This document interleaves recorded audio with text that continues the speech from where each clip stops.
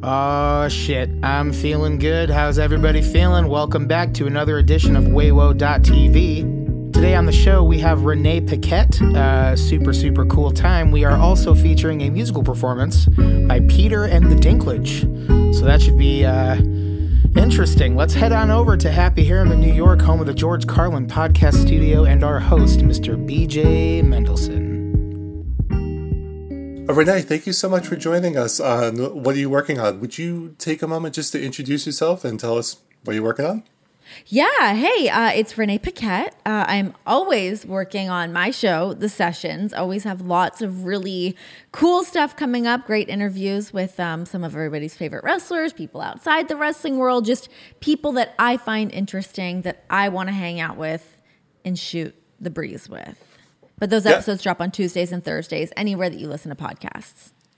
It's a great show. I can't recommend it enough. What I really enjoy is how relaxed the wrestlers are with you, as opposed to when speaking to like a wrestling journalist or like someone that like there's a level of I've lulled trust. them into a sense of security. That's right. It shows, like it really shows. Like they just seem the interviews flow so much better. Like there's a lot that you really learn about them as people. I love that. Thank you. So, I mean, that's always kind of the goal, is to have them on. And, when I first started the show, it's like I obviously know all these people so well, and I would love other people to get to know them on the level that you don't get to see just from television, and not from every interview that they get to do. So I've really enjoyed kind of peeling back that layer of all these wrestlers. And you have another podcast with Misha Tate, is that right? Like, there's also... Yeah, I was doing a Sirius XM show, so we actually just kind of wrapped up doing that. I mean, with Misha having her fight, which she just finished doing with her flyweight debut, and I've just been so busy with my show, and we're both moms, so we decided to kind of pump the brakes on that for the time being. It was becoming a lot. Yeah, what's it like with a 1-year-old running around? Oh my gosh, it's crazy. It's madness. She's a high energy baby. She is a busy baby. She's just the best though. It's really fun. I'm so lucky that I get to work from home during this stage with her. It was kind of a pretty sweet spot to end up becoming pregnant, working from home, and then being able to carry that on. It's kind of juggling both things of being in like mom mode while also being in work mode. So it can be a little bit trying sometimes, trying to do all of the things, but I wouldn't really have it any other way. It's awesome. Do you find sometimes that mom mode like will kick on like during an interview? Oh my God, yeah, because sometimes I'll like put her down for a nap, and I have like the app on my phone so I can watch her, I can hear her. So I'm like always got like one eye on it, another eye like on the interview. Sometimes mom mode definitely kicks in, or I can like hear her crying if like she's, she needs a nap, or she's with John, or she's with our nanny or something. So I'm like always trying to do it all. Right. Well, it seems like you're juggling it really well. Like the shows, the success, you have the cookbook, which I have a bunch of questions about the cookbook. Cool. But first, I just wanted to go back to something that you had said in an interview a long time ago, that Chelsea Handler had inspired you. And I just would love to hear a bit more about that. Yeah, I'm a huge fan of hers. When I first got into the world of TV hosting, I just wasn't sure what I was going to do. I didn't know that it was for me. At the time I was really more invested in the acting side of entertainment. But once I realized, I was like, oh, I can actually just like host a show by myself a lot easier. I don't need as many things. I can just kind of turn on a camera and go. And I've been really lucky that, I've essentially been working since I kind of came to that conclusion. But Chelsea Handler really was a big influence for me at that time. I mean, as I was just figuring out what I was doing, what my voice was going to be, what kind of a broadcaster, I always use that term pretty loosely, that I wanted to be. When she was doing Chelsea lately, I can remember it so crystal clear of hearing that show. I was falling asleep on my couch. I wasn't even facing the TV, and like a light bulb just like went off above my head. I was like, oh my God, I love what she's doing. I love that it was like covering pop culture, but being able to poke fun at it, working in that round table setting, her monologues and everything. Like I loved everything that she was doing. It just really, really spoke to me a lot. I mean, and then all the things she's done since. I mean, Chelsea lately was so great. The show she was doing on Netflix was really, really great. To obviously her stand-up, not that I am a stand-up ever. But no, I love what she does as a TV host. I think there's just something very like honest and natural and very charismatic about her. Yeah, and she was a breath of fresh air at a time. So ballsy. And what I love about her, I think that she's often overlooked. And so that's why I wanted to ask you about her, because I think that we don't put her in the context that she should be in terms of TV history. I agree. Yeah, especially when you're talking about like women in that late night spot, she really was such a trailblazer. Even after she left and Whitney Cummings jumped in there and Grace Helbig jumped in after that. There was a couple different women that jumped in that time slot when she left. But then you look at, even from daytime television to Drew Barrymore doing her thing, to Lily Singh having her show. There's so many different women that have really flourished in that spot, but it's not easy to do that. And Chelsea did it for a really long time. And I think she was really one of those people that kind of had the network by the balls with what she was doing. The show was so massively popular.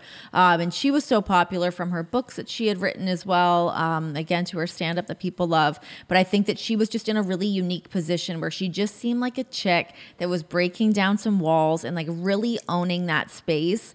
And it didn't feel like she was just like, oh my God, I'm so grateful to be here, so happy to be here. Like she owned that shit, and that was her spot. Even when you look at somebody like a Joan Rivers who had stepped in doing late night when she was like filling in for Johnny Carson or something, there have been women to be able to do it along the way, but I think Chelsea was really one of those first women to fully hold that down for a long time.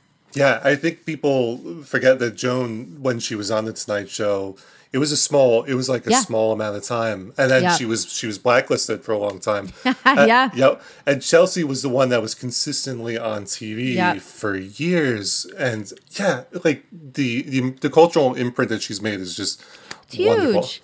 It's huge. And I look at what she's been able to do, even in terms of doing something for a while, realizing that it wasn't for her and wanting to kind of hang up that version of her career, move on to doing something else. I don't really know what happened with that Netflix show. I feel like, things just get lost in the shuffle the way that they do, especially when you're trying to do something different. And that's something that I can definitely relate to. It's like people expect one thing from you. And then when you're like, hey, I'm kind of done doing that one thing, I want to move over to this other thing. It can be really difficult trying to find your footing again on solid ground as you're just figuring out those other parts of your career again. Yeah, and I'd love to talk to you about some of the new things. Like, so tell me about the cookbook, how that came about, and what was the genesis of that? I just love cookbooks. I love them. I'm a fan of cookbooks. I buy them all the time. I'm constantly reading on cooking websites. It's funny because I feel like it was such a weird time that I'm obsessed with cooking. I love being in the kitchen. I love pouring a glass of wine. I love just hanging in the kitchen and taking my time with something. But then you have a baby and you don't have time to do that anymore. I don't get to just be in the kitchen for an hour working on this beautiful meal. It's like, no, we got to eat quick. We got to get that out there. There can be no frills, no fancy things. Let's not over season anything because the baby's not going to eat that, nor will really John. It's so funny to like have my cookbook come out weeks before I was about to have my baby.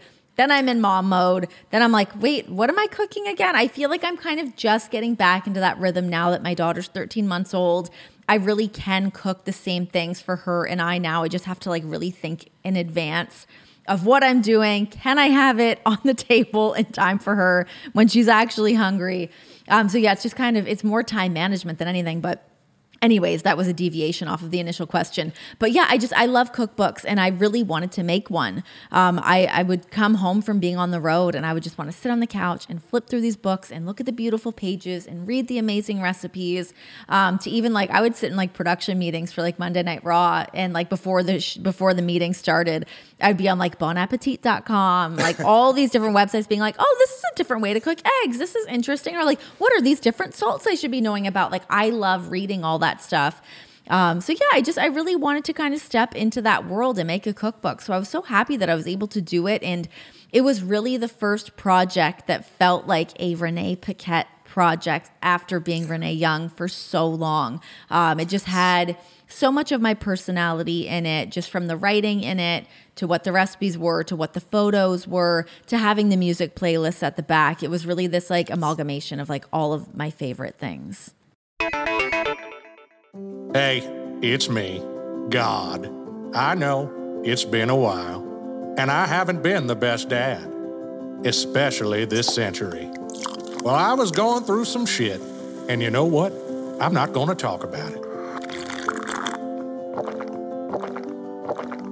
All you need to know is that I'm doing commercials now. I've got bills to pay too. Do you have any idea how much I just lost on crypto? A lot.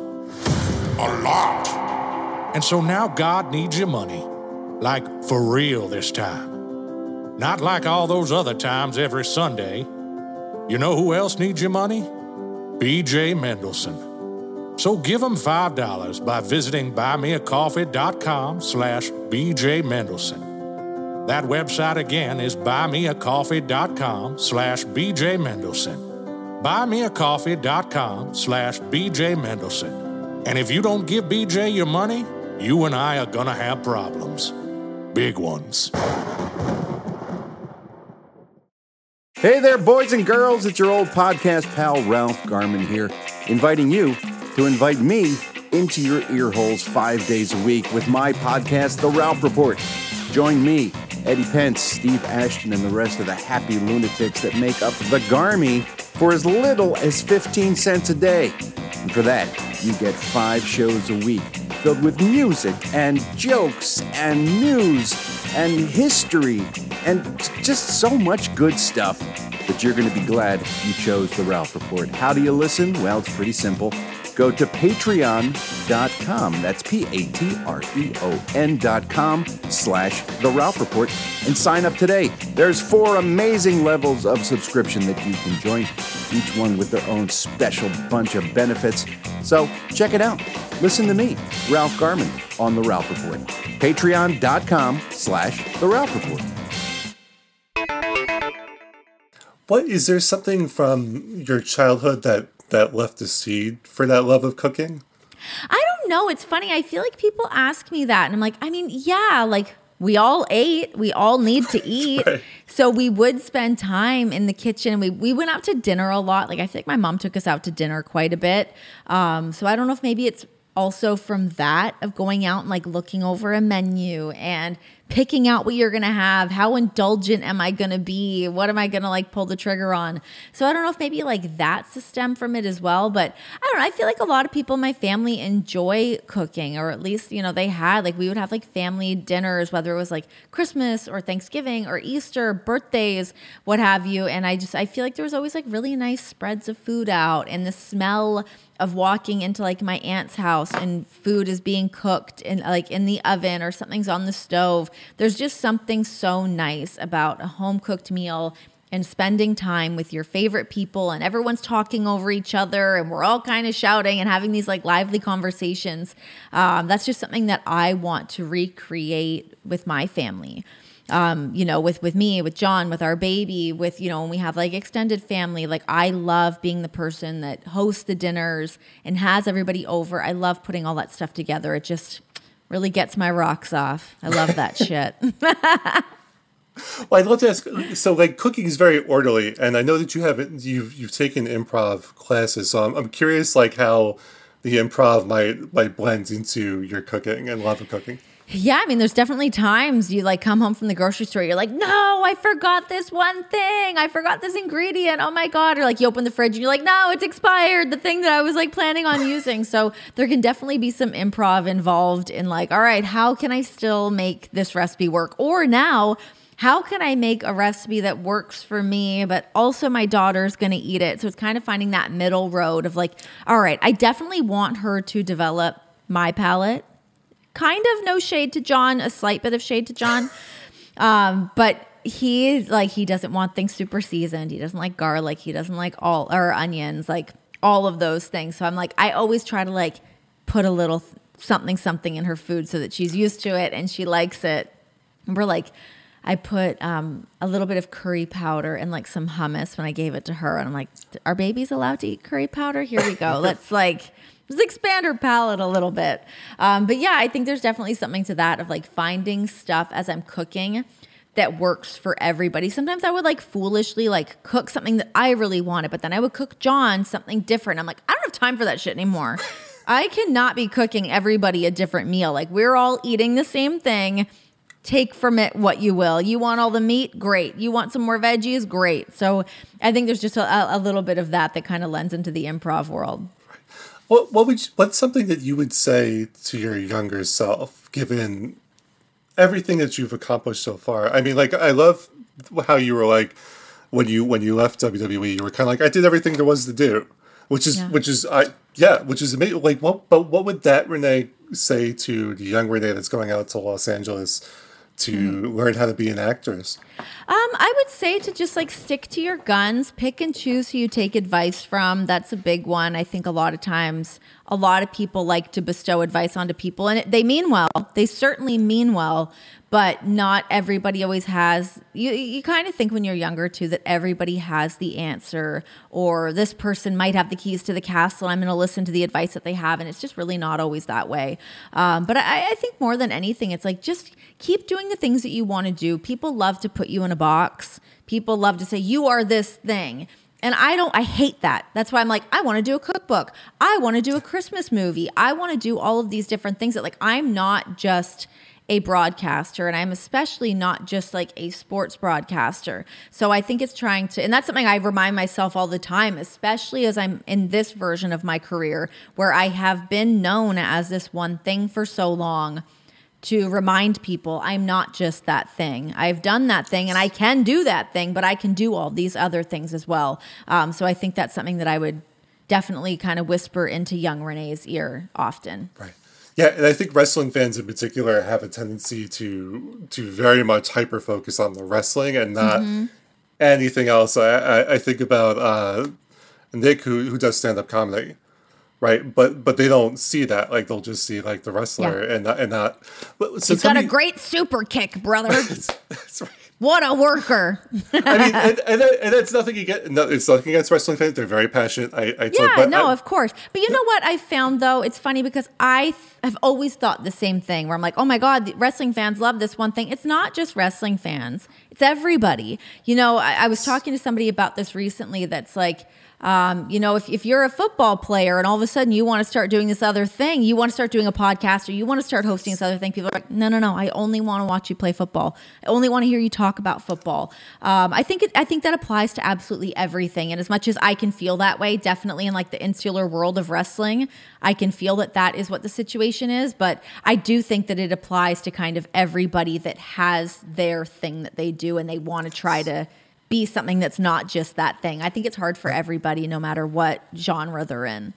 Absolutely. And so tell me, what is next for you? Like, what is next in terms of, are you going to do another cookbook, or are you going to do more podcasts? I don't know. I've been kind of thinking about it a little bit as I've kind of resurfaced, and I'm starting to be like, okay, what do I want to do another book? What do I want to do with that? I've definitely been thinking about that a little bit more lately. But, even, with Misha and I wrapping up doing our Sirius show, I loved working with her. I loved doing that show. Everyone at Sirius was awesome. Can't say enough good things about what that was. But also it's like, what do I really want to put my time and attention into? I feel like I kind of filled my plate up really quickly. And then I was like, oh, wait, let's like pare some things back a little bit so that I do have time to focus on certain things, whether it's focusing on making my podcast better, expanding the YouTube side of things. It's like really being on like that business side of being your own creator, to also just like mom life. Like I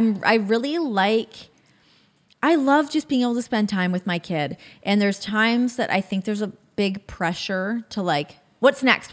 Do the next thing. Let's focus on work and let's do all those things. Like, of course. And that is important. But I also am in like a very lucky position that I can kind of just hang with my kid for a bit and really enjoy that. They're only small for so long.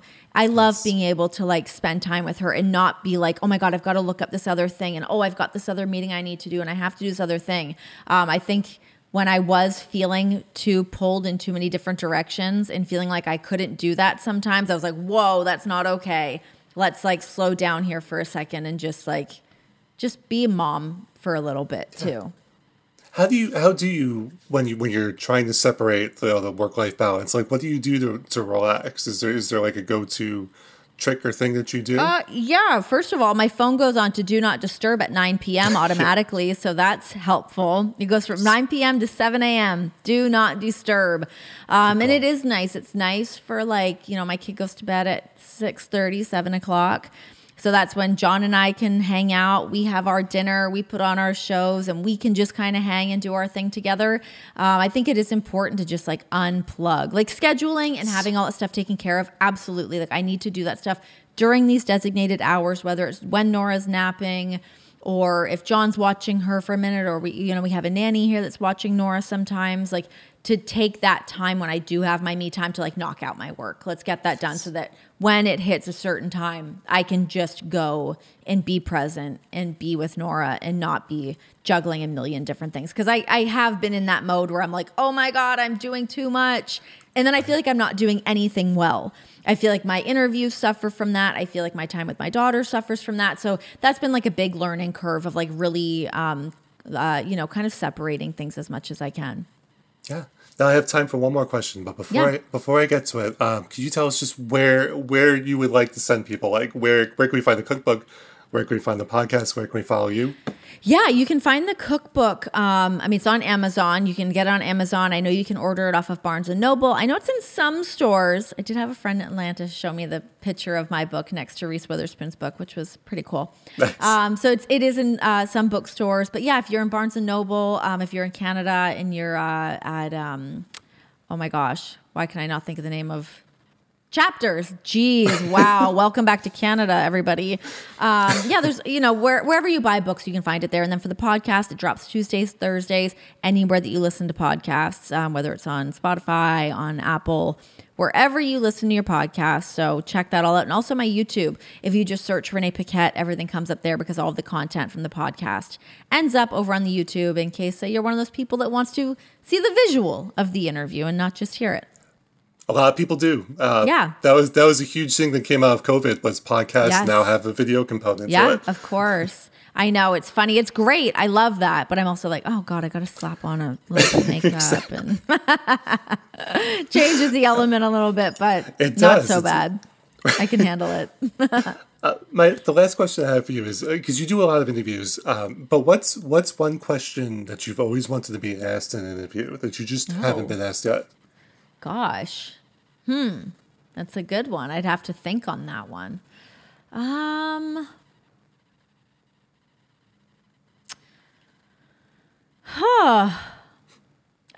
guess what I think is the best album front to back.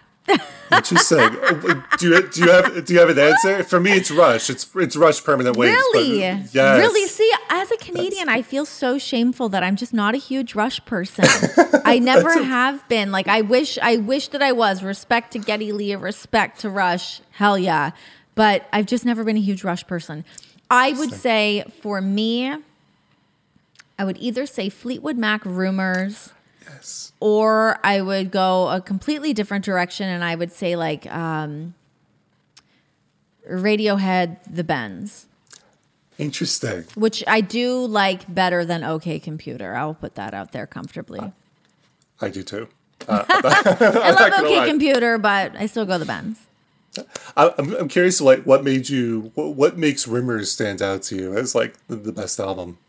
Oh, just the quality of songs. You look at the rundown of that. It's like the who's who of Fleetwood Mac songs. Also, just like the cover is art perfection. It's so great. It's one of those albums that like you never put on Rumors and someone's like, can you flip that? Or like put on something else. Like everyone's always happy to hear Rumors. I think everyone loves Fleetwood Mac. How could you not? You know? Yes. That's right. Also, like, so coverable. There's so many great covers that can come out of that, too. I love a good cover. I'm a big fan of covers. I like cover bands. I should be in a cover band. I think it's more just that. It's like, that's the quality of the front to back, beginning to end album. There's so many amazing songs on that record. That's all there is. Well, that's our show. Our apologies to the band. Very sorry. We just we ran out of time. Things happen. It's the nature of the biz. But hey, listen. You got a minute? Okay, come on. I know you do. Like, you're chilling. You're big chilling. You're just sitting here listening to the podcast, right? So why don't you take a mosey on over, and just leave us a little review, No, listen. I know. Everybody asks you guys to leave a review. Everybody's all about leave a review on our podcast and everything. But let me tell you, man, it really helps. It helps get the word out about all of your favorite shows. So like, what are you waiting for? Take out your phone. Leave us a review. And, No. Hey, I thought I told you to stop smoking that shit around here. All right, you want to go? Okay, man. All right, bud. Let's throw hands. Let's do this. Bro, I sit around waiting to fucking fight you, bro. Let's go. I'll fucking crush you.